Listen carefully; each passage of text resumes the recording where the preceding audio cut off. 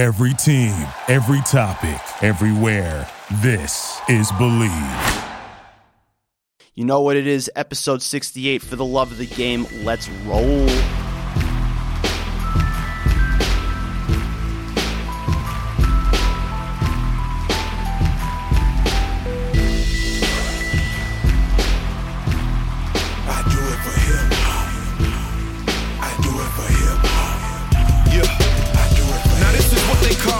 In motion.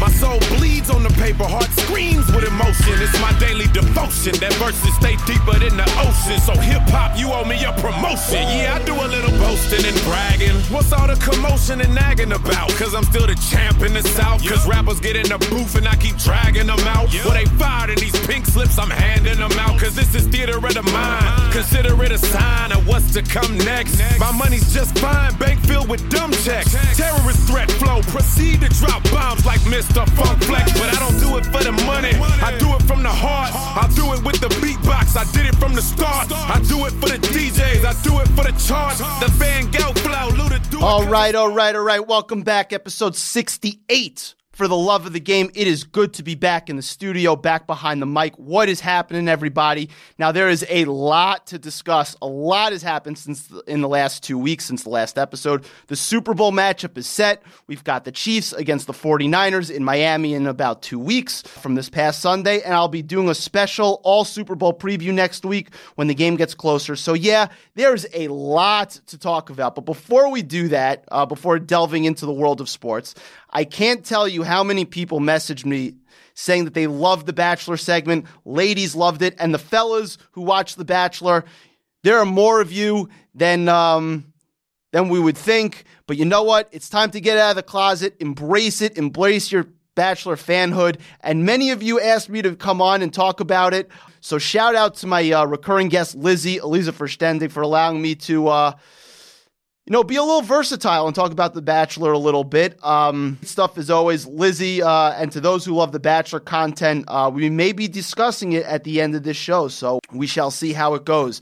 But let's start off with some sports. As I mentioned before, Chiefs 49ers Super Bowl. The Chiefs knocked off the Cinderella 6-seeded Tennessee Titans 35-24. The first appearance in the Super Bowl for Kansas City in over 50 years. Titans played basically the perfect first half for them.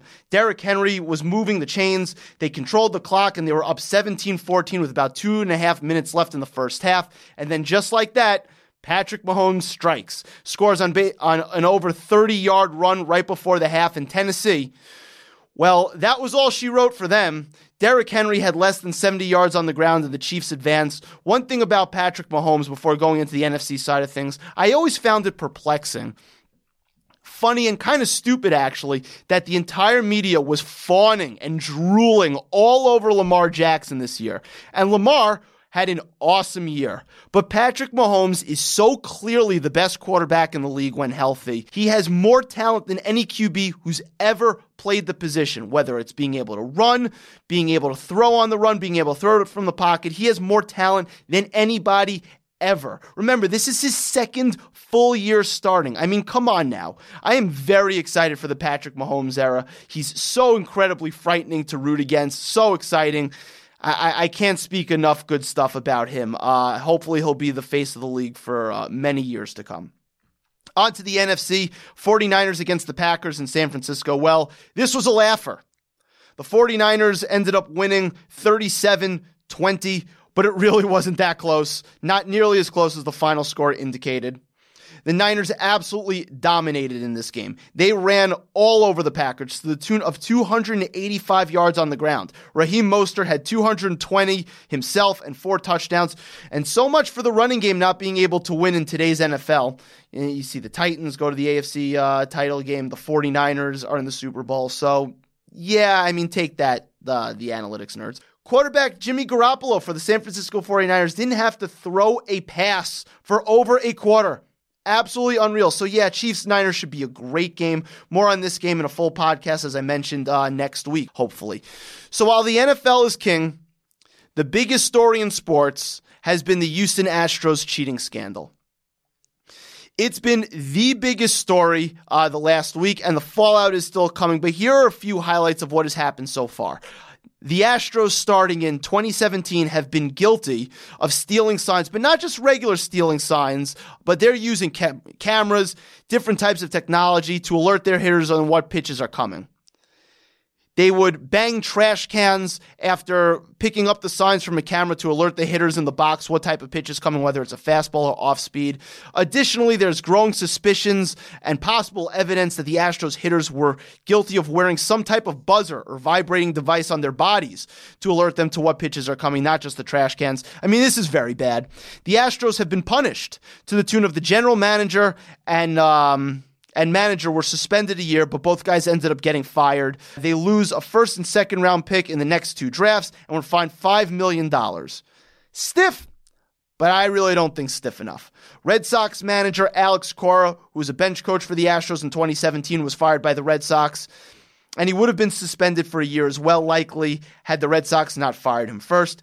Now, it is unclear what he did with the Red Sox, but this firing and I guess looming suspension, even though he got fired first, was all due to his involvement with the Houston Astros, not really anything directly that he had to do with the Red Sox, since by all accounts, he was the ringleader of this operation in Houston.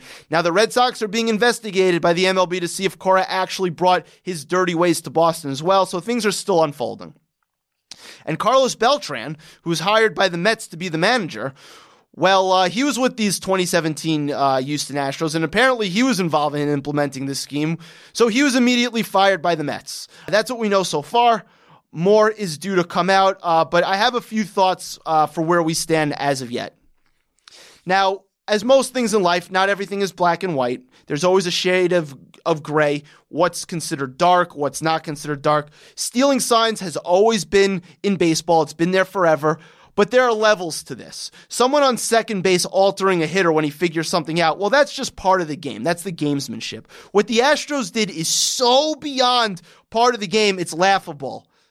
The over-the-top nature of this scheme is insane, and the trickle-down effect because of this goes so deep because baseball players and baseball history is purely stats-based, and this can affect guys' ability to negotiate contracts and earn money, and it's not just wins and losses because somebody who had an unfair advantage of knowing what the pitches are coming via technology can go into free agency and command a bigger salary than somebody who didn't have this advantage.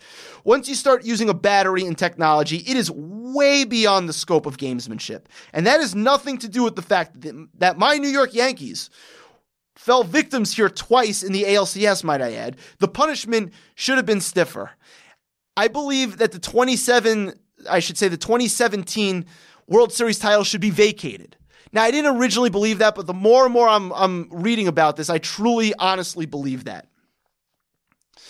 I've also argued with people who bring up steroids and how is this different from steroid users. And the answer is simple. Steroids is on an individual level. Individual players acting as individuals choosing to take PEDs. This is way worse because this is an organizational situation. It goes way beyond individual players acting themselves. To me, it's just that simple. And ironically, this is actually good for baseball in a way. The story has led every single talk show. Baseball doesn't get talked about nationally like it once did. Well, this story changed that for a week at least. And also, in terms of the Mets firing Beltran, I mean, this was a purely PR move. And honestly, sometimes some people think it's a mulligan for the Mets. And their fans who didn't want Beltran wanted a different manager, so it gives them a kind of a do-over. But the biggest winner in all this is the guy by the name of Jomboy, the Twitter handle Jomboy, who's a great follow, by the way, if you like baseball, who's all over this story and is now a very prominent member of the baseball media. Jomboy is going to do very well off this. But in terms of the scandal, I want to see how it unfolds, and I plan on revisiting the story in a couple of weeks to see how the dust fully settles. On to tonight's main topic, NBA happenings. A few quick thoughts before I bring on a first-time guest to talk some NBA stuff. One, the Milwaukee Bucks are 39-6. Yes, 39-6. They have a point differential of plus 12.7 points. That means they're beating opponents by an average of 12.7 points a game, close to 13 points a game. By far the best in the league. And this is historic level stuff. Their bench has been good all year, and Giannis is better than ever and continuing to get better. Yeah, his free throw issues may be something, but he's still the best player in the league. I think it's probably a pretty decent margin. I picked them last year to win the whole thing, and then Kawhi went nuts. But guess what? I'm doing it again this year. I believe the Milwaukee Bucks will be this year's 2020 NBA champion. 2, the bottom of the Western Conference is now super interesting and fun to watch, and really interesting to monitor. 7 teams are within 5 games of each other for the 8th seed. The Grizzlies right now, the Memphis Grizzlies are the 8th seed at this moment. Ja Morant is a damn superstar. And just so awesome. The Pelicans get Zion back this week and have a rising star in Brandon Ingram and Lonzo Ball. Both of their stocks are going up. I didn't imagine Brandon Ingram being this good this year, but he's balling out of control, and he's in contention to make the All-Star team, which we're going to talk about later. And Lonzo Ball, I've always been a Lonzo believer, always held his stock, and the stock is rising. Feels good. Feels good to be on the right side of that, it looks like. Lots of intrigue down the stretch with the bottom of the Western Conference playoff race. Another team in this mix is the Portland Trailblazers. And quick shout out to Damian Lillard, who was in some type of zone last night.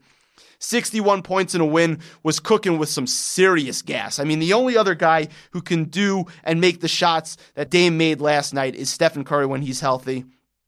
Tough season for Portland so far, but Dame is just awesome.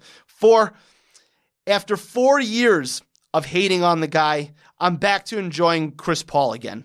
He's been nothing short of excellent this year for the Oklahoma City Thunder. At the beginning of the year, you thought he was just a bad contract, that he wasn't going to buy in, but that hasn't been the case. This Oklahoma City team is a gritty bunch, and Chris Paul, according to the stats, is the most clutch player in the league.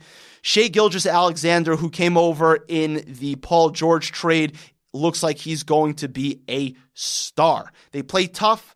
They have picks going forward. I really think what we all thought was going to be a disaster or a rebuild type of year in Oklahoma City, they can be a top 5 seed in the West. Maybe even if they try to make a win now trade and try and go for it this year, they can host a first round playoff series and get home court advantage. And last night, the sweet revenge for Chris Paul as he demolished the Houston Rockets. And by the way, in that game, did anybody notice Mr. Efficient, Mr. Analytics, James Harden, go 9 for 29 from the field and 1 for 17 from 3? Like, I don't know, maybe if the 3 ball's not falling, try to do something else. Just a thought. I mean, last night is a microcosm of why the Houston Rockets will never win the way they play, because they just don't change and they're stubborn. And when it doesn't work, it's going to rear its ugly head. They're not going to try and do anything else, and they're just going to lose like they do all the time. Lastly, in this edition of the NBA's Asshole of the Day, well, what do you know? It's Kyrie Irving once again. So what did Kyrie Irving do lately to have him keep such an honor? Well, after missing 26 games, he's back. He's played 3 games, and the Nets have gone 1-2 in those games. The Nets are now 2-8 in their last 10. But hey, the culture is great, apparently.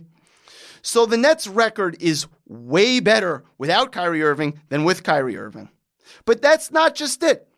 The Nets played a game against the Jazz. They lost, where Kyrie goes 6 for 21 and then has the chutzpah to say this after the game. And I quote, I read this and I quote, "It's transparent. It's out there. It's glaring what pieces we need in order to be at the next level. ... We're going to do the best we can with the guys we have in our locker room now. ... It's pretty glaring we need 1 or 2 more pieces that will complement myself, KD, DJ, GT, Spence, Karras, and we'll see how it evolves." Like, what, dude? Are you serious? I mean, my guy, you signed a max deal with the expectation that signing a max deal will get the Nets over the hump. If you're a top 12 player that you think you are, which you are not, but you believe you are, you shouldn't need more help than what you have right now. Newsflash, my guy. You are not a top 12 player, not even close. And congrats on throwing the rest of your team that you didn't name in your little soliloquy under the bus like they're trash. Those are the same guys, by the way, that won 42 games last year. 42 games. Also, Jared Allen is better than DeAndre Jordan, and Joe Harris is an above-average two-guard who showed close to around 40% from three. What a jackass. Oh, and the icing on the cake is you just shot 6 for 21. So you stunk up the joint. And then you say that. But it's not like this is the end because, wait, there's more. Here's a clip from yesterday about Kyrie Irving talking on MLK Day. And here is what he had to say. I was out for those 7 weeks and not saying anything, and still people are still saying things about me. It's inevitable. You know, they crucified Martin Luther King for speaking about peace and social integration. You could go back to historical leaders and great people in society that do great things, and they're still going to talk shit about them. It is what it is. Like, I know what I stand for. I'm a great family man. I have great values, core values. This basketball stuff is a game at the end of the day. It's dramatized. It's entertainment for people and fans. I'm a human being at the end of the day. I'm going to keep on reiterating that. But like I said, my focus is making sure my teammates are great and our organization is at a championship level. And when I... Oh, so now you're just like Martin Luther King Jr. I mean, what an asshole. He is the worst type of person around. The guy who considers himself cerebral, yet is just an idiot. Now, I've made a brand on hating James Harden, but Kyrie Irving is 1,000 times worse. He is the biggest asshole in all of sports and a complete cancer to any team. Here is a clip of my guy, Ryan Russillo, who I respect so much, talking about Kyrie Irving on the Bill Simmons podcast from today. Articles. I used to try to argue against it in Boston a little bit, and I didn't really like them. And I'd be like, okay, that's still ridiculous. Yeah, like the close stats of are tight really games, and you need somebody who's a creator like him.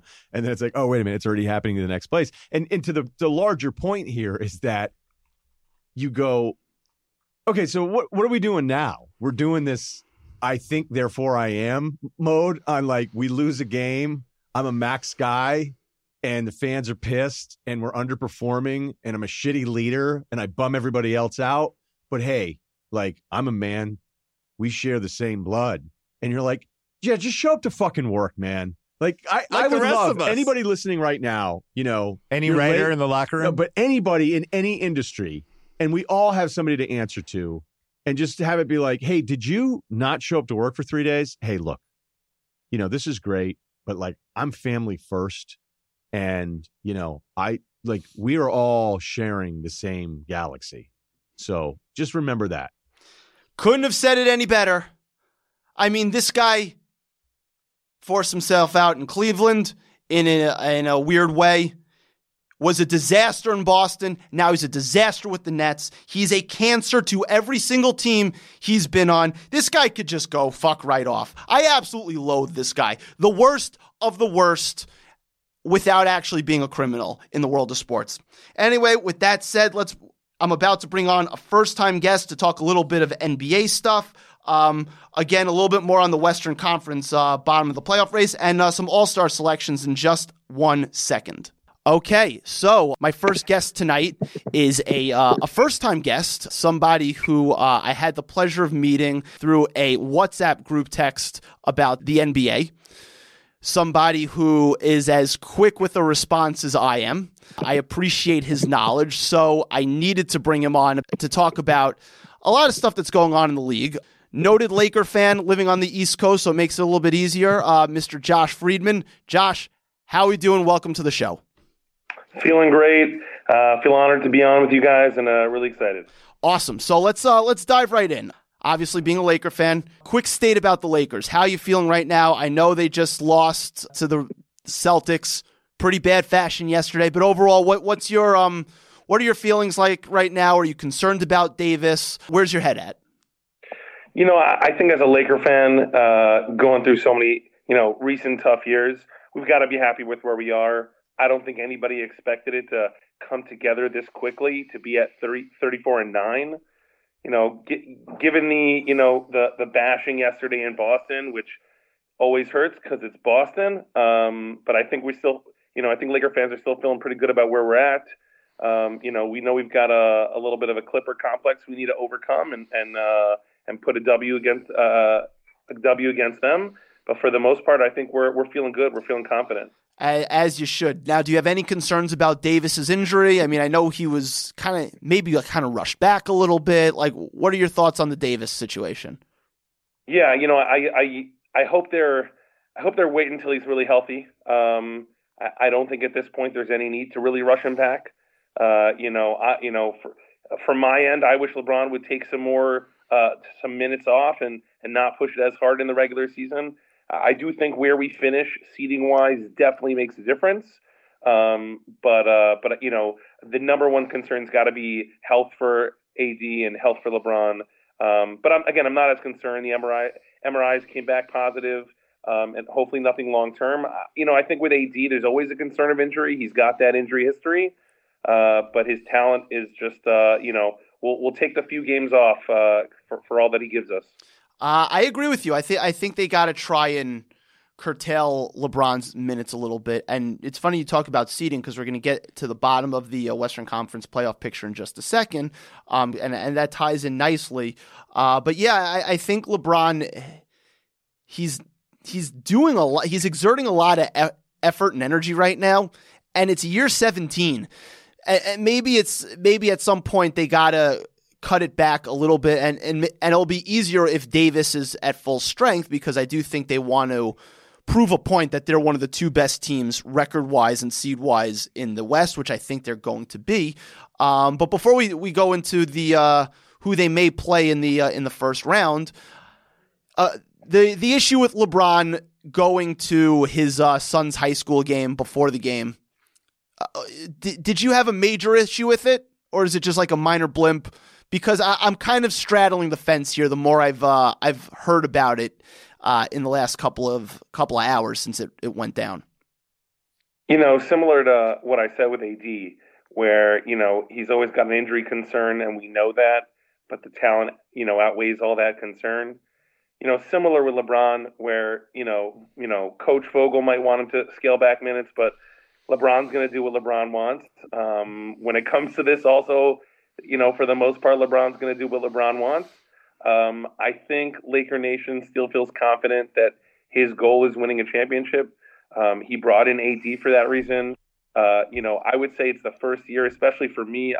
Last year was like a transitional period. I feel like LeBron's a Laker, and I feel like he wants to bring a title back to LA. So one game doesn't create a big difference for me. I know it happened maybe with Milwaukee also. But I think when push comes to shove, LeBron's focus is on bringing a title back, and that alleviates the rest of my concerns. So I'm with you to a point, and here's where I stand. And by the way, I learned later on after the initial reaction that it was an hour and a half away. It was in Springfield, Massachusetts. They were playing in Boston. It's an hour and a half drive. Like, it's not far, right? So yeah, in this particular instance, not the biggest deal.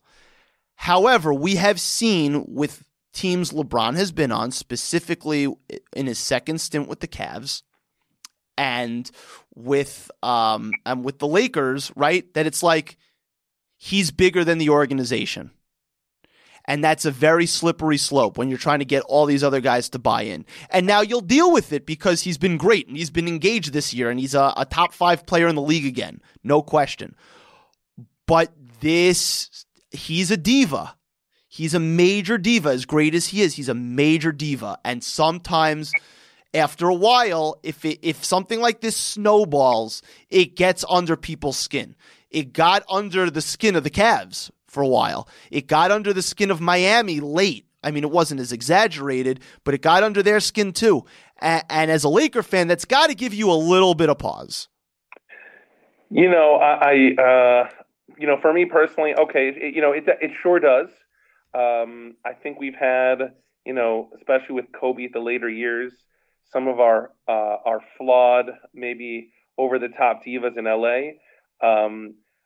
I would definitely say it's a hard task to really outweigh and overshine the Laker organization as a player. Just that organization as a whole. That people it's are the crown jewel of the NBA, them and the Celtics. People were putting up LeBron murals when he got traded, and people were spray painting it over with Kobe murals. So I think Laker Nation is holds players accountable regardless of who they are. And if the tide turns against LeBron, I wouldn't want to be against Laker Nation. I can tell you that much. But yeah, I think LeBron will be just fine. It's just a little thought to put out there. But also, before we go on to the bottom of the Western Conference and who the Lakers may play in the first round, I just do have to call out LeBron for one thing. And as I've said before, he's a great role model. He's a good guy, but he's so not self-aware and so not media savvy, where it's just like, what are you doing, dude? Like, why are you saying this? And there are multiple examples of this, but like Carmelo Anthony obviously was out of the league for a bit. The Lakers had every opportunity to sign him, right? But didn't. And LeBron, if he said, we're signing Carmelo would have been a Laker. Can we agree on that? Yeah, probably. Carmelo has had, he's been pretty good for the Blazers, and he had a stretch where I think he made a game winner or something, or he had a big game, and LeBron tweets out, and y'all thought he was done. Y'all thought he couldn't play anymore. My dude, you had the opportunity to get him a job, and you didn't do it. So for you to tweet that is so incredibly disingenuous. Like, how doesn't anybody advise him on this? It's just crazy. Yeah, I hear you, Aaron. I think when it comes down to it, Carmelo's a friend. Yeah, but you can be such a buffoon sometimes, LeBron. Yeah. I don't know. I think when it comes down to why he didn't push for it, would probably just understand that defensively, Carmelo is just not going to get minutes on a playoff team. When it comes down to the playoffs, you need guys in there who are going to play defense, and I don't think that's Carmelo. Well, LeBron knew that may be true, but if he's your boy, you just can't tweet that then. Just don't tweet it.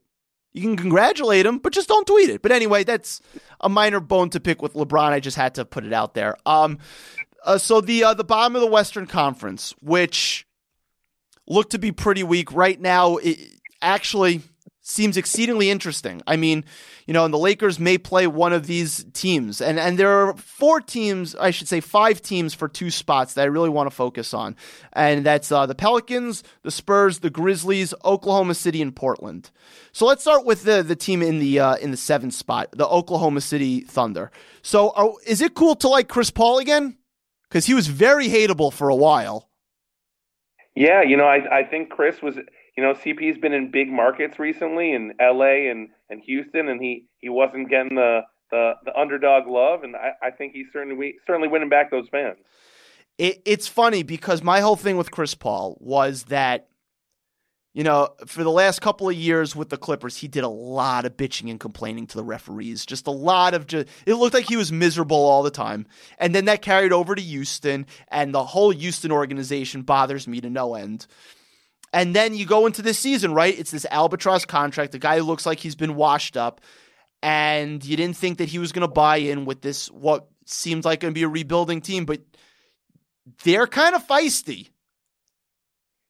Yeah, no, I really give it to him for not just folding in and just saying, okay, this is not a team I want to play for. You really got to give him the credit for, I think that feistiness comes from him a little bit. I think he's rubbing off on no that. Question. And that's definitely been a net positive for them. And, I think it makes the organization look really, really smart. No question. I mean, statistically, he's been the most clutch player in basketball so far. And we're going to get into All-Star, but I think he has to be, on the Western Conference All-Star team. I think he makes a return to the game. And the big thing was they got Shai Gilgeous-Alexander in the Paul George deal. Is Shai Gilgeous-Alexander right now the second best player in his draft class behind Luka? I mean, is that crazy?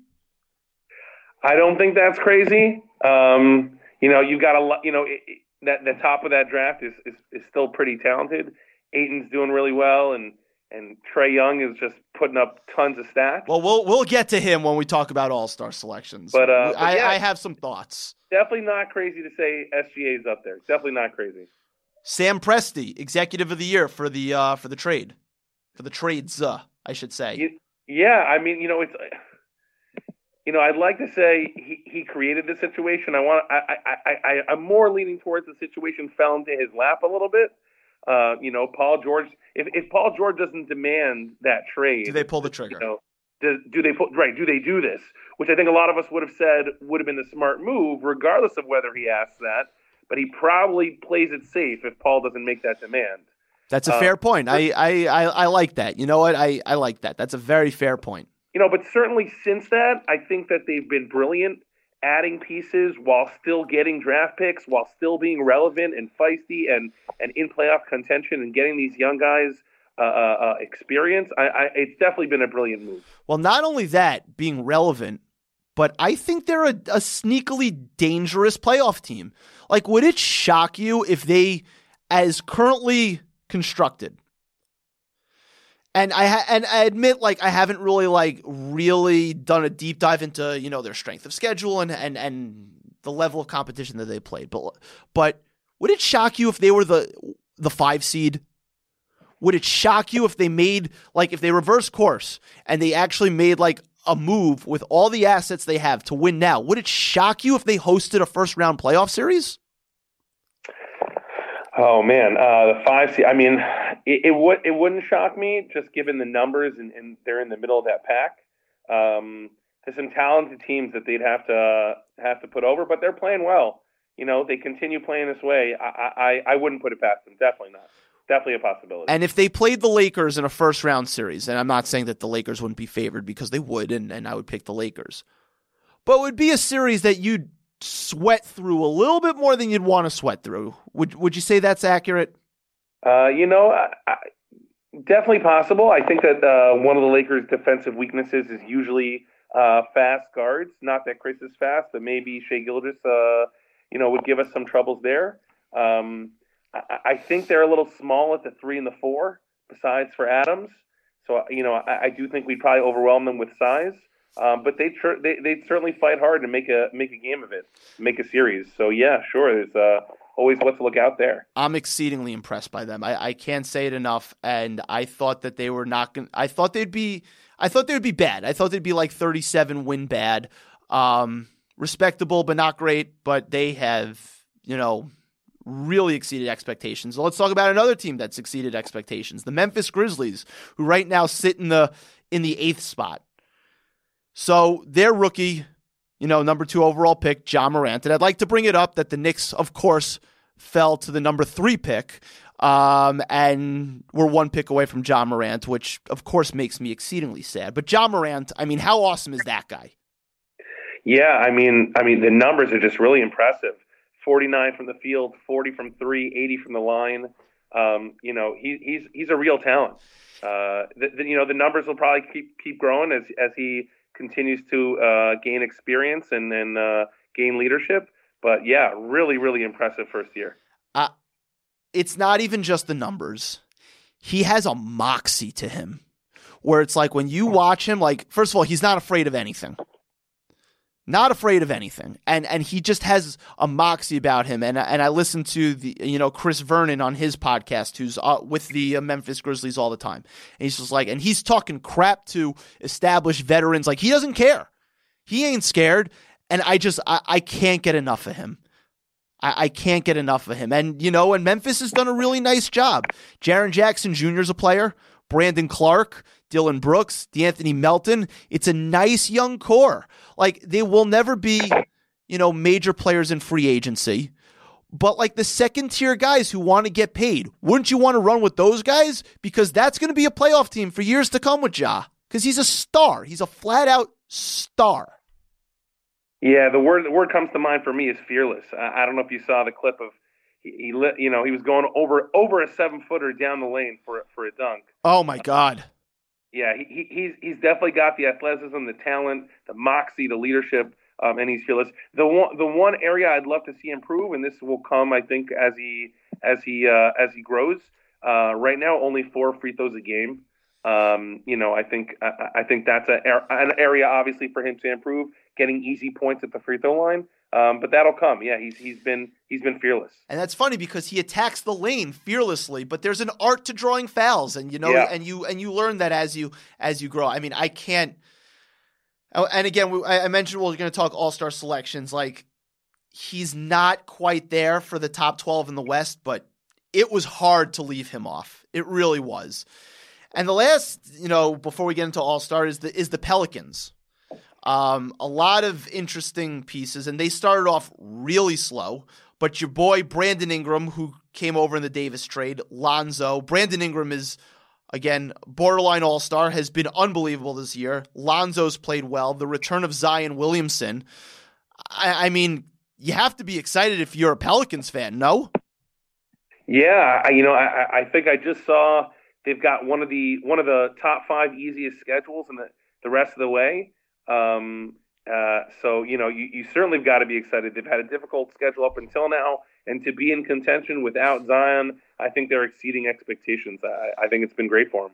I mean, talk to me about Brandon Ingram. I mean, you watched him for 2 years, and you see him this year, and maybe it's just opportunity, more heavy lifting for him, but he's just so much more polished.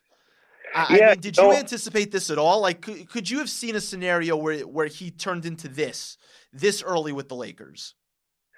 Yeah, certainly. Me and my, Laker buddies were really, really, really, really hoping that we could keep Brandon in that trade. Well, you got to give up something to get something. Yeah. We were hoping the other pieces, maybe throwing Kuzma there instead of BI, but we were hoping to keep him. I mean, even when I watched him back in Duke, the polished game has always been there. The talent's always been there. The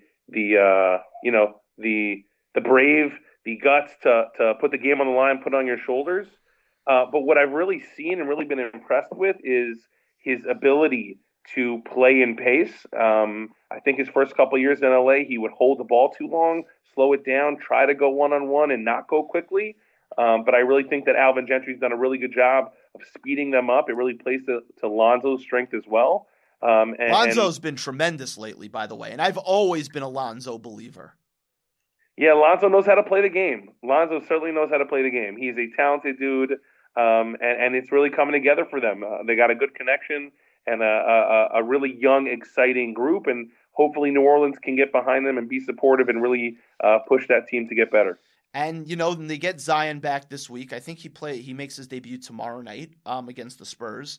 And for those who forgot, because obviously Ja Morant has taken this Rookie of the Year race and I think has locked it up already. But, and I know it's preseason, but Zion in the preseason was putting up Giannis-type numbers. And people are easily forget. I know it's preseason, but Giannis-type numbers. He was finishing around the rim against guys like Gobert, who's arguably the defensive player of the year and has won it before. Like Gobert wasn't even there. Zion is another guy who's not scared. So the Pelicans have a lot going for them. Ultimately, I don't think the Pelicans are going to get there because I think there's going to be, in terms of the playoffs, I think there's going to be a little bit of a learning curve to integrate Ingram and Zion because Ingram's been able to do whatever he wants. And as great as he is, Zion is going to be the meal ticket, and you got to ingratiate him. But it's going to be really interesting to watch. But one thing before we go into all-star selections, I got to call you Laker fans out for the Lakers' exceptionalism. You were hoping that you'd add Kuzma instead of Ingram to get Anthony Davis. Come on. I mean, I think people forget that Brandon didn't play this way last year. And Kuzma had a really good year. Yeah, but even still, and I was way more lukewarm on Brandon Ingram, but he's the number 2 overall pick.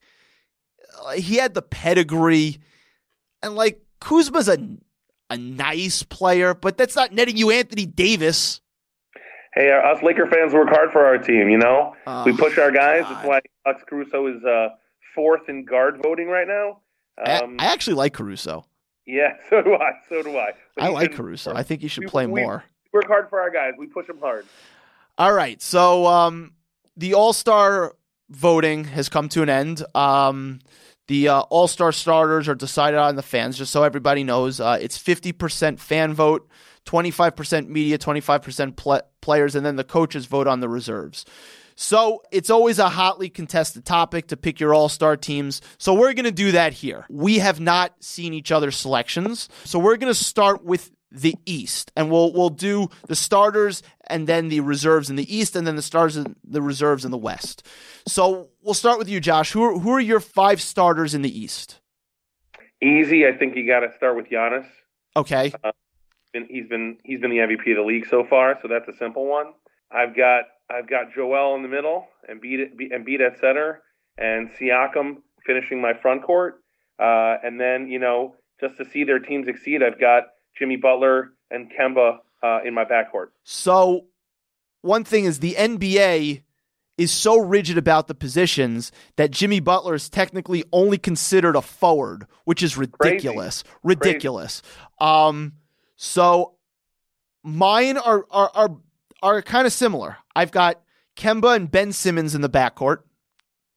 I've got Giannis, Jimmy Butler, and Joel Embiid in the front court. I give Jimmy Butler the nod over Siakam because he's played more games, and the Miami Heat are the second seed currently in the East. Who do you have as the subs? Because this is where it gets kind of interesting. So I also did have Ben Simmons as a sub. Okay. I wouldn't put him in the starting lineup. Being a Sixer fan also here in Philly, I think we've wanted a little more consistency out of him, but certainly talented to make the All-Star team. I've got Trae Young on there. He's really been incredible with his 28 and 8. I have some thoughts, but I'll save them. Tatum's been great for the Celtics. I think the Pacers I think the Pacers have almost become Sabonis' team. I think they really rely on him. Okay. So I have him there. I also really wanted to reward. I think the Heat have been so successful. I think a lot of that goes to Bam Adebayo. Okay. I have him in there as well. And then I've got I'm rounding out, and I've got Bradley Beal. The stats are there. He hasn't really been efficient, but the stats are certainly there. And where did my last one go? Yeah, I'd give. I think I'd give the nod here. I know they haven't been great, but I think he's playing his heart out. I'd give my last one to Zach LaVine.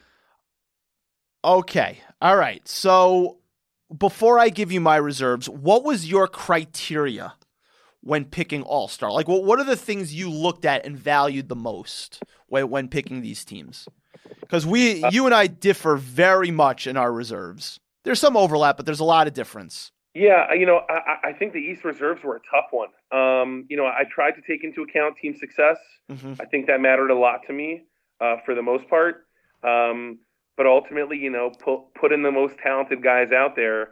If there was a talented guy who didn't necessarily have team success, when it came down to it, All-Star Weekend is not necessarily about. It's not all NBA. It's not necessarily a team selection. It's an individual selection. So I definitely included those who I thought were, helping their team. Individual standouts. But as well as individual talent, yeah.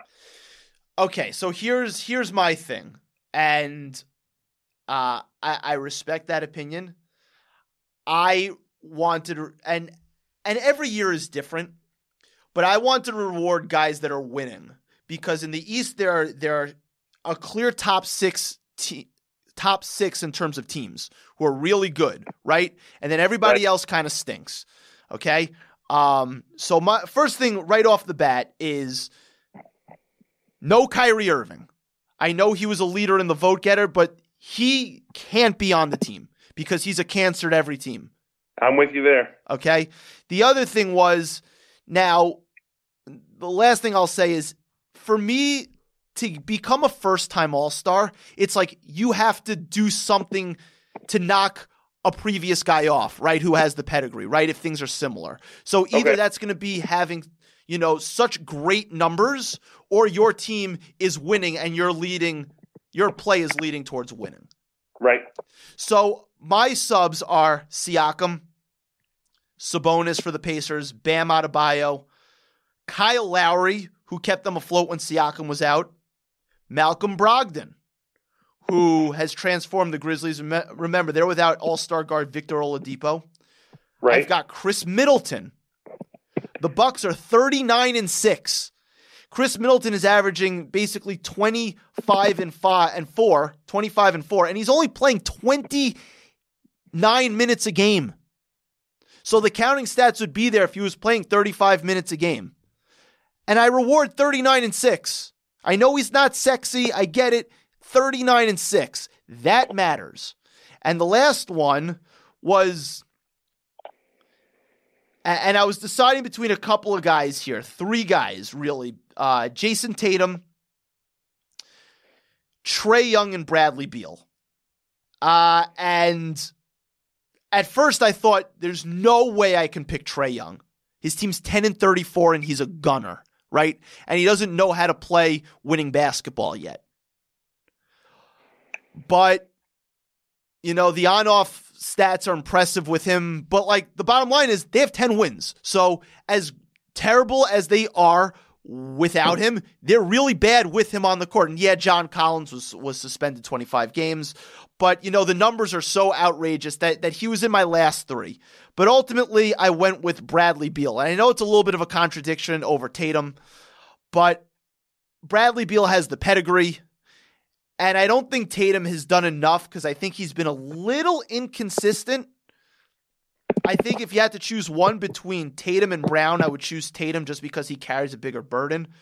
But so I went with Bradley Beal with the last spot. But if you wanted to put Tatum there instead of Beal, I'm for it. I hear you. Won't argue there. All right. So that was kind of long-winded. For the West, who are your starters? Because this is like a lot easier. Oh yeah, a lot easier. You know, it wouldn't even surprise me if everybody had this.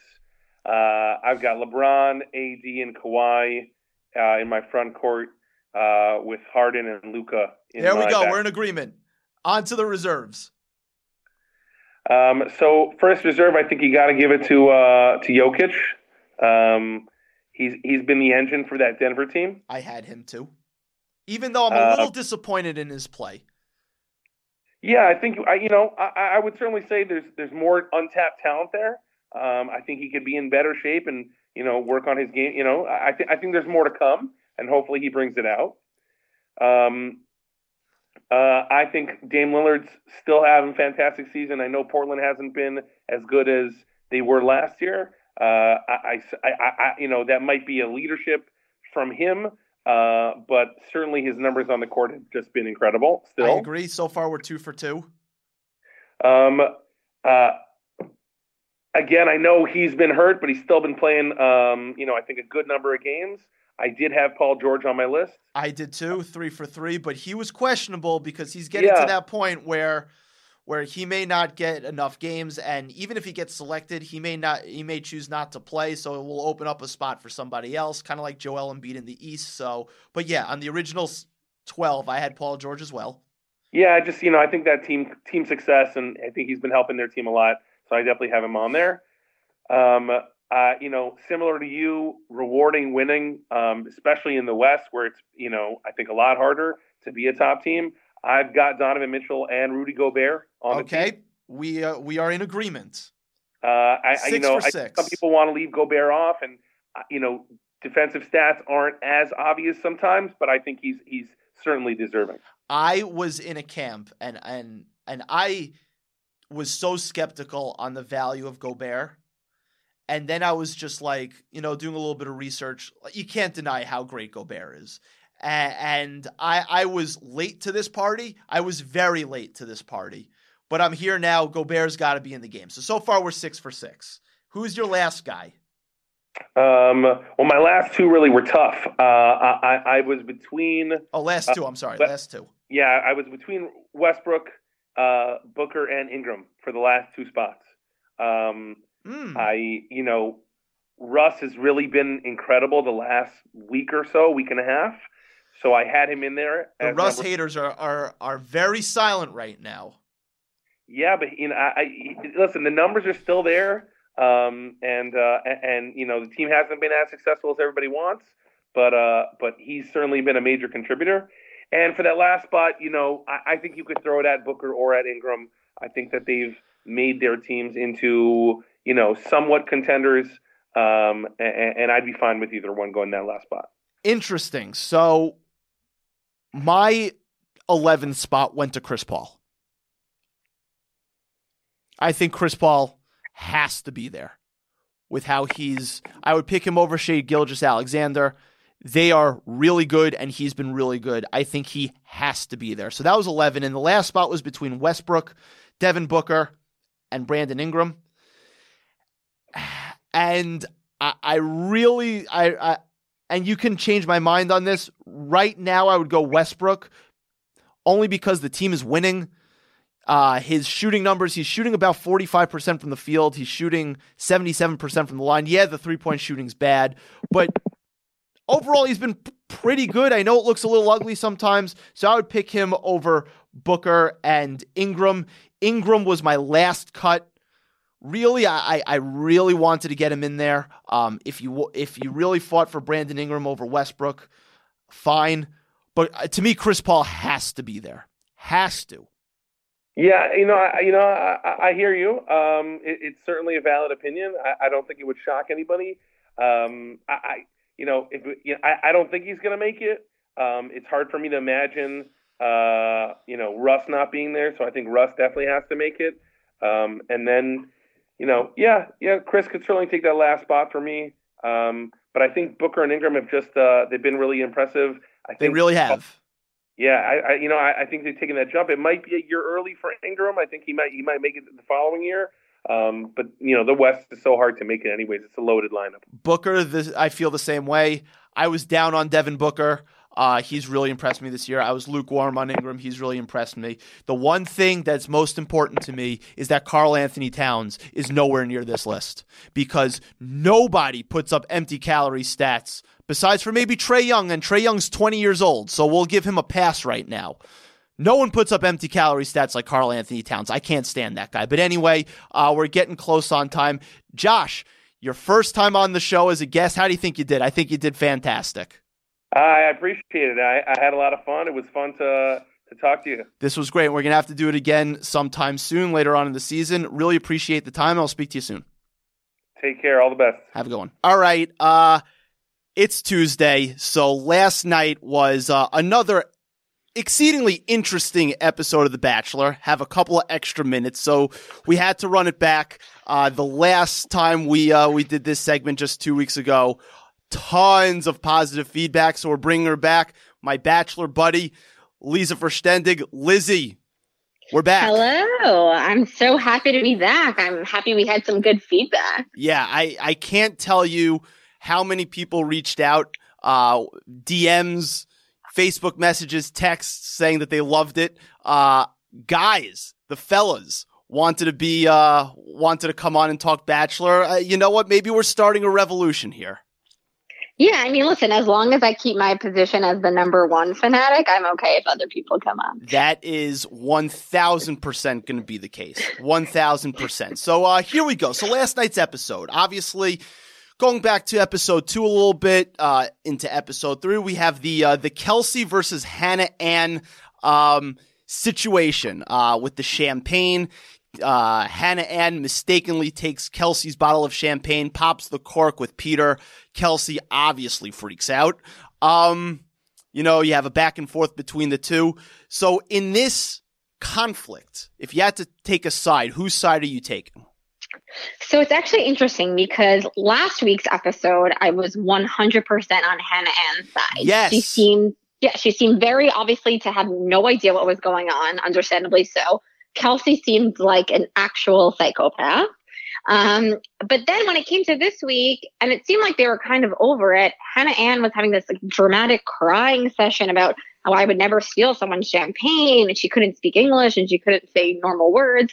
And then Kelsey seemed a lot more normal. So now I don't really know. I feel like maybe Kelsey was just really drunk last week and was taking out this emotional feeling she was having on Hannah Ann. I honestly feel kind of split. I think I might even take Kelsey's side at this point.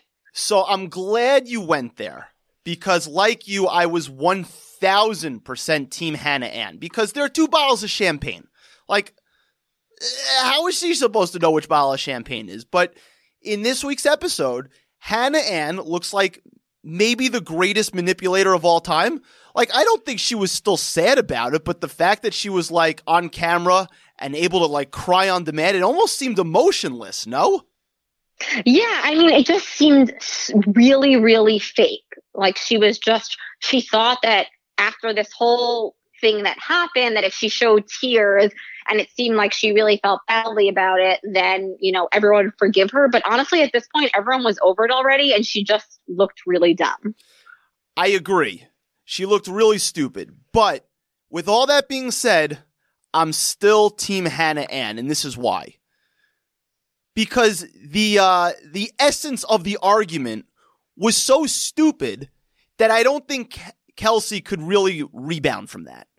It was so ridiculous to start that now Hannah Ann's just like playing it, right? And she's playing to win, Hannah Ann. That's one thing she's unapologetic about. She was playing to win. She doesn't care what the other girls think about her. And personally, that is the proper way to be a Bachelor contestant or a Bachelorette contestant. You play to win the game, as Herm Edwards said. So she was just given ammo, and now even though she looks a little manipulative and stupid, she's still in the limelight. And anytime you're in the limelight on this show, it's good for you. It gives you a better chance. Yeah, I definitely see where you're coming from. I will say, I think we need to give props to Kelsey because I think she had one of the best comebacks from like a situation where she looked absolutely terrible, and the meme that will go on forever that will just like literally not stop. And now this week she seemed totally normal. I literally forgot it even happened until Hannah Ann mentioned it. It was a big time rebound. Yeah. It was a big time rebound, but you can't escape the visual of her spitting up champagne all over herself. Like, that's just not going to go away. It just won't. And you know what? That's the stain on the legacy of Kelsey. Who, by the way, who I do think, because I don't think she's going to go very far, I do think Kelsey would be a surprise in Paradise. A surprisingly good time. She is made for Paradise. Okay, so it wasn't just me who thought that immediately. Like, Kelsey would be like under the radar, really good in Paradise. The second thing that we needed to discuss is Demi. Demi is back. Mm-hmm. Now, I think, go ahead. Having her back, she's just, as she says, she is the queen of the Bachelor franchise. This is her show. So it makes sense that they would bring her back. I do think it was a little bit ridiculous that the way she tried to play it off was, I'm really good friends with Hannah. That's why I came on her season. And Colton's a really good friend of mine. And that's why I'm here. Like, no, it's not. It's because everyone loves you and the producers want to get ratings. So I actually wanted to ask you about this. Obviously, Bachelor alums, there's like this network, right? It's like almost, it's like an honor amongst thieves kind of thing, for a lack of a better word. But like, she and Peter are not tight. Like, she and Hannah Brown were tight, but like, she and Peter are not tight.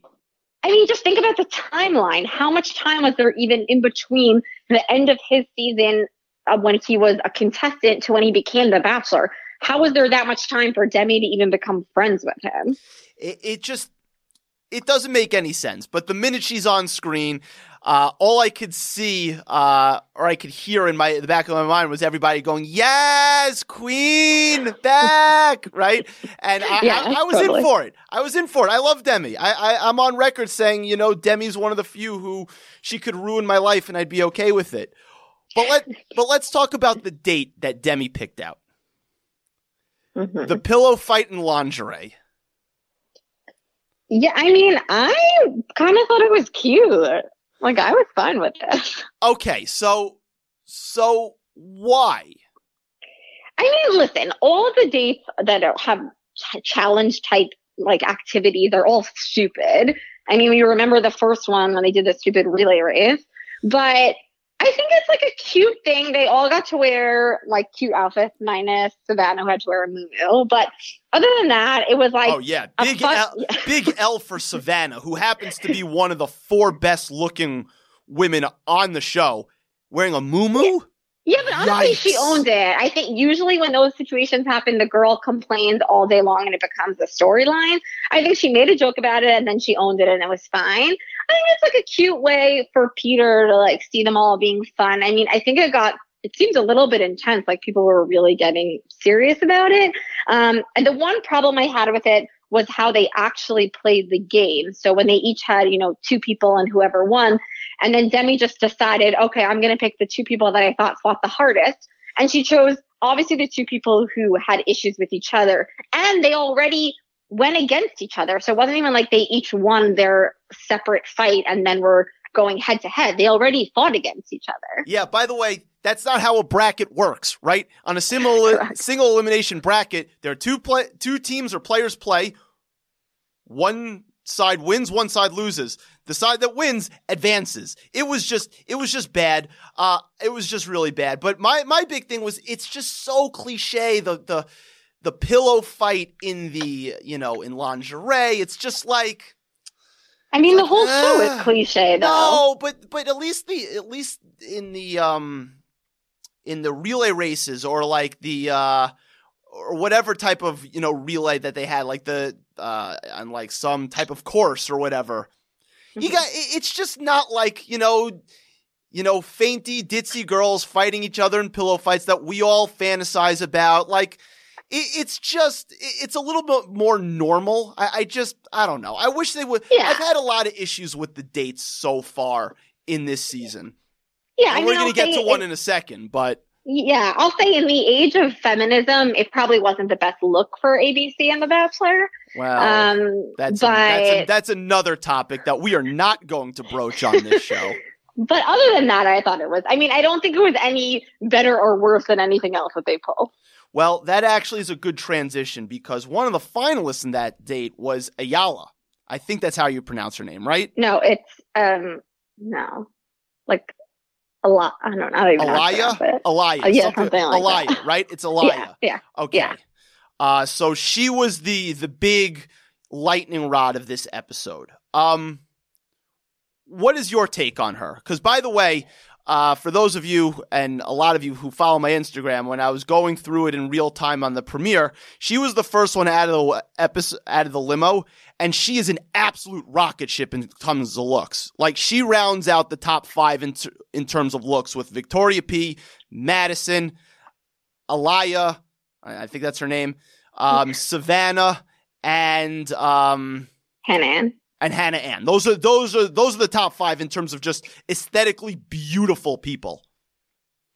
Yeah, I mean, I think she was very obviously being extremely calculated. Now, I don't necessarily always think calculated is bad when it comes to the show because neither do I. Because I think you have to be calculated, and you should be. In order, not only, I'm not saying to win, but if you've watched it before, you understand that there are certain things you should and shouldn't do, and you need to be calculated. So I don't always mean that in a negative way. I think with her, it was negative because it seemed like every person said the same thing. And you could even tell with her when all of a sudden the camera would be on her, she just sat up a little straighter and was all of a sudden like being cute and flirty. And like, she is a pageant girl, not to say that you can't have girls that aren't like that. We see Hannah Brown wasn't like that, but I think she was very obviously not really there for him, and she wanted to win. Just like when she got the crown, she was walking around and so happy about it, and she got caught in the act. I mean, the thing that annoyed me was that when he sent her home, that he was upset about it. Like,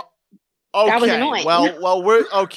We're gonna get to that. That this is all gonna blend together because, I think that's more about Peter than it is her. But I agree. I'm not 100% sure that she's not there, quote, for him, that she just wants to be seen. Like, I think that's maybe a little strong. It's hard to know somebody's full intentions, but like my biggest issue, and I think I've been consistent about this, is the other girls. Like, why do you care what she's like, if she's fake, if she's not? If she is, she'll lose. Eventually, right? Not true. I mean, Jed won. Yes, but I think that was that was more a case of Hannah Brown really was maybe the worst Bachelorette contestant. But I'm just saying, and I know it's the same season, but like Luke P got to the top 4, meaning we've seen it before where these people, most of the time, the people that everyone in the house hates, the Bachelor or Bachelorette likes, because whatever it is, they're very charming. They're a different way around them. And I get it. Listen, obviously we can't speak to it, but I can imagine being in a house full of girls where you probably like a majority of them and you become friends with them. And then you see a girl who's just so obviously fake and not there for him. And at a certain point, you also have feelings for Peter as a friend of saying, I don't want him to be with someone who he doesn't really know and isn't here for him.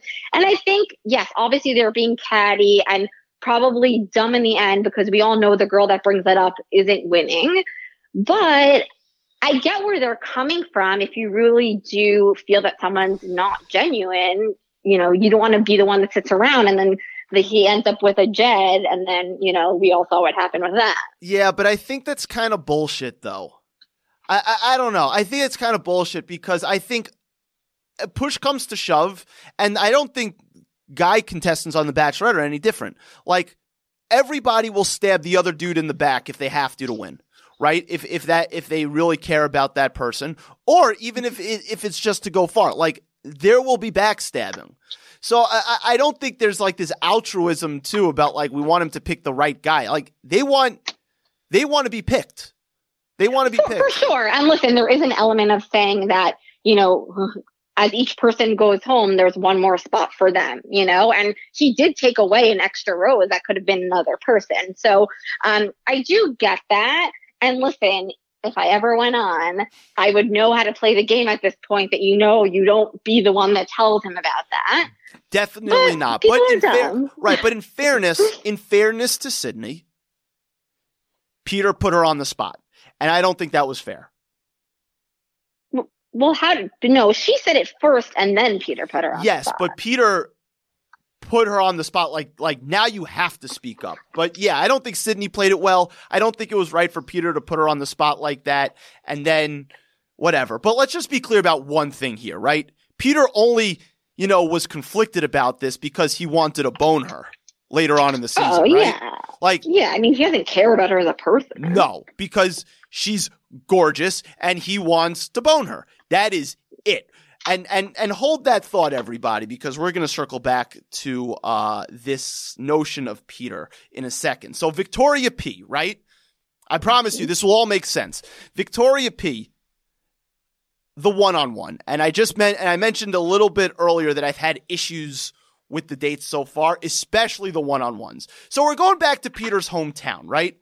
Like, what's with this hometown stuff this early and the family stuff this early? Like, they dedicate 2 episodes to hometowns for a reason, because it's supposed to be special, right? Like, what's going on here? It's too early. So I have 2 thoughts on this. I think one is America and Bachelor Nation has had such a positive reaction to Peter's parents and his family that we've never seen before, that I think they're trying to kind of monopolize on that. Like, they get that everyone loves them. On one of the podcasts I listened to, the host talks about how she's obsessed with Peter's mom's Instagram and she follows her. Like, they're part of the reason people love Peter is his family. By the way, I hope you're not cheating on me in terms of listening back to podcasts, because, you know, I have to be the number 1 spot. But if you have to use other content, it's called research. Okay, it's called beautiful. Research. Love it. Okay, I support that. Of course. And the other aspect is that we've never had a bachelor or bachelorette that grew up and lives 5 minutes from the mansion. So I think they're just kind of utilizing the resources that they have that they've never had before. And in that sense, I think they do try to shake things up and make things more dramatic. And like, the more you introduce people to your family earlier on, the sooner that they're going to feel like they love you and have feelings for you, the more you're going to get attached to them, the more it's probably going to confuse you. Do I agree with what they're doing and think it's smart for like his future? No, but I get why they're doing it. So I didn't realize that he lives that close to the mansion. So that changes it a little bit, or I should say makes it less egregious, but they are doing Peter a disservice. And Peter is doing himself a disservice here, because the the one-on-one date with Victoria P was very nice. First of all, what's with all the concerts on the one-on-one date? There's always somebody playing music. It's always a concert. Like, get It's lost. Classic Bachelor. I know, but it's ridiculous already. Let's switch it up a little bit, right? It's not always a concert. A private concert. Get out of here with filler. It's ridiculous. A little ingenuity. But that's besides the point. ABC's doing Peter a disservice, and Peter is doing himself a major disservice, right? Because when they're sitting down to dinner, and obviously Victoria P, who we both love, we both picked to win, who's, you know, one of my favorites. She's gorgeous. She seems like she's not the biggest airhead. She's clearly been through some shit in her life, right? And has overcome some stuff. And she is pouring out, like, and I guess sometimes you just get in a mode, like, and I've been there too, like, where you know you probably should save some of this because it's a little too early on, but you just can't help it, and it just comes out, right? You say things that are a little too personal early. I've done this before. And Peter, his reaction is just so disingenuous, where it's like, where he says, "You inspire me every day," right? Stuff like that. Like, just going so over the top. And you use that and you look at the backdrop of what he said to Madison at the vow renewal, which was an insane move that we've already documented. Like, he's coming off like the guy who drops the L word, being love, to have sex with girls. And guys are pigs sometimes and do that. I have done that to some extent in my life. I'm not too proud of that looking back. But, like, you just, and I know there's playing the game, and I know you're trying to feel this out, but, like, there's kind of like a shade of gray and maybe like a little bit of line in the sand where you cross the line a little bit, and he's crossing that line where it's just like, come on, man. You can't feel that way about everybody, especially this early on. You just can't.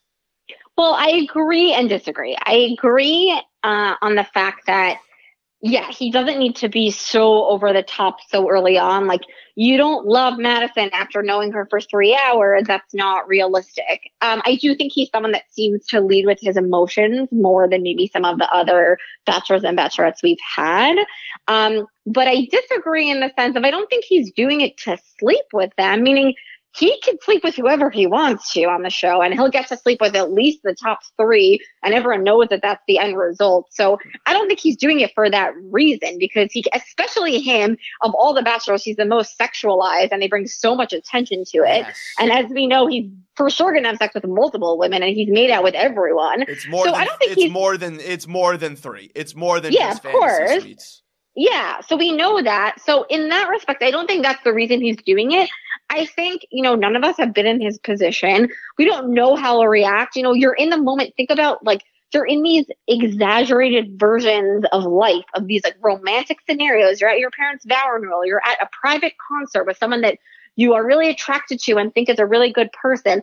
I think it's easy for us to say looking in, but I could imagine that it would be very easy to fall into a trap of just getting caught up in the moment.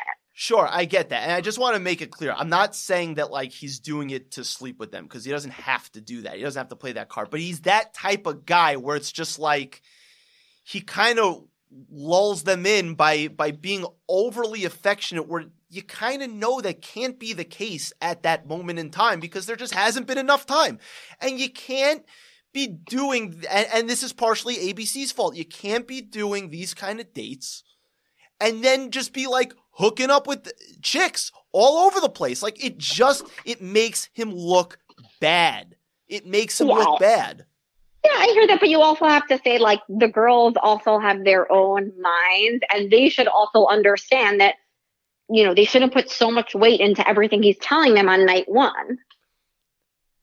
Yes, that is true too, but not to speak to gender stereotypes, but traditionally, I hope I don't get canceled for this. Traditionally,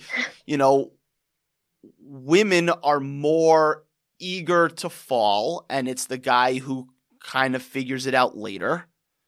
And to me, it's just like Peter's like overcompensating for that. Yeah, I mean, yes and no, but also look at what happened to him recently. He was all in And she wasn't. And I think that could also be partly where he's coming from, of any affection that he's getting from girls. I think he's really like jumping on that because he probably felt so rejected multiple times from the last scenario.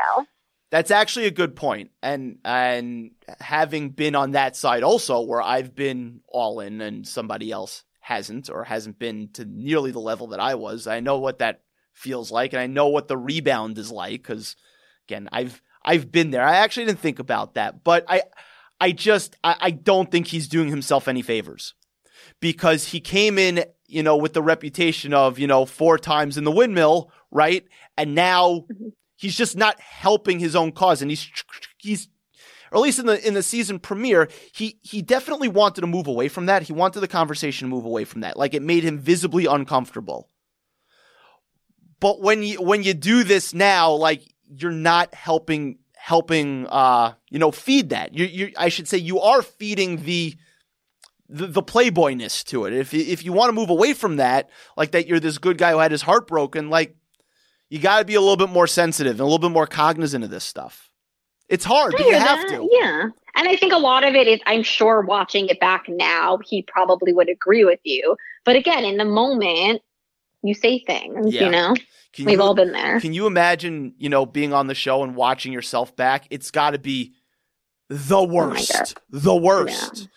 Yeah. And, the last thing before we let you go is, Madison is wonderful. My love for her grows by the day, and she's too good for Peter. Okay. That's what I said. Do you have any thoughts on the bit of a scandal that happened with her? I don't care. Okay. Madison, I'll run your burner account. I don't care if you mess up. I don't care if you pat yourself on the back. You're fantastic. You're wonderful. You're by far the best girl there. By far. I do agree. And my hope and call is still that she's runner-up and becomes the Bachelorette. Well, for my own personal emotions, I hope that's not the case. Well, I hope she's a runner-up, and I hope that I can somehow slide into the DMs well enough and convince her to do otherwise. But anyway, Lizzie, as always, it's a pleasure. And anytime we record on a Tuesday, when during the season, we're gonna have to squeeze you in for a segment. I mean, this was wonderful. As it always is. I love being here, so call me whenever. Absolutely. Speak to you soon. All right, bye. All right, bye. Thanks again to my 2 excellent guests, Josh and Lizzie. You guys were awesome tonight. Thanks for giving me the time. Action-packed episode 68 for the love of the game. Also, I'd be remiss to, if I didn't mention this, shout out to Derek Jeter, my favorite New York athlete of all time so far, made the Hall of Fame today. I can't believe I forgot to add that in the monologue. Shout out to him, the captain, number 2. I miss that guy so much. But anyway, we're throwing that in there late. But that's episode 68 for the love of the game. Take us out, Luda. I do it for the fans. Now this is what they call poetry in motion. I do it for the front row. I do it for the stand. I don't do it for the cars and the fancy drops. I do it for hip hop. I do it for hip hop. I do it for hip hop, and I don't do it for the chains and the flashing rocks. I do it for hip hop. I do it for hip hop. I do it for hip hop. And that's it. Thank you for listening to Believe. You can show support to your host by subscribing to the show and giving us a 5-star rating on your preferred platform. Check us out at Believe.com and search for BLEAV on YouTube.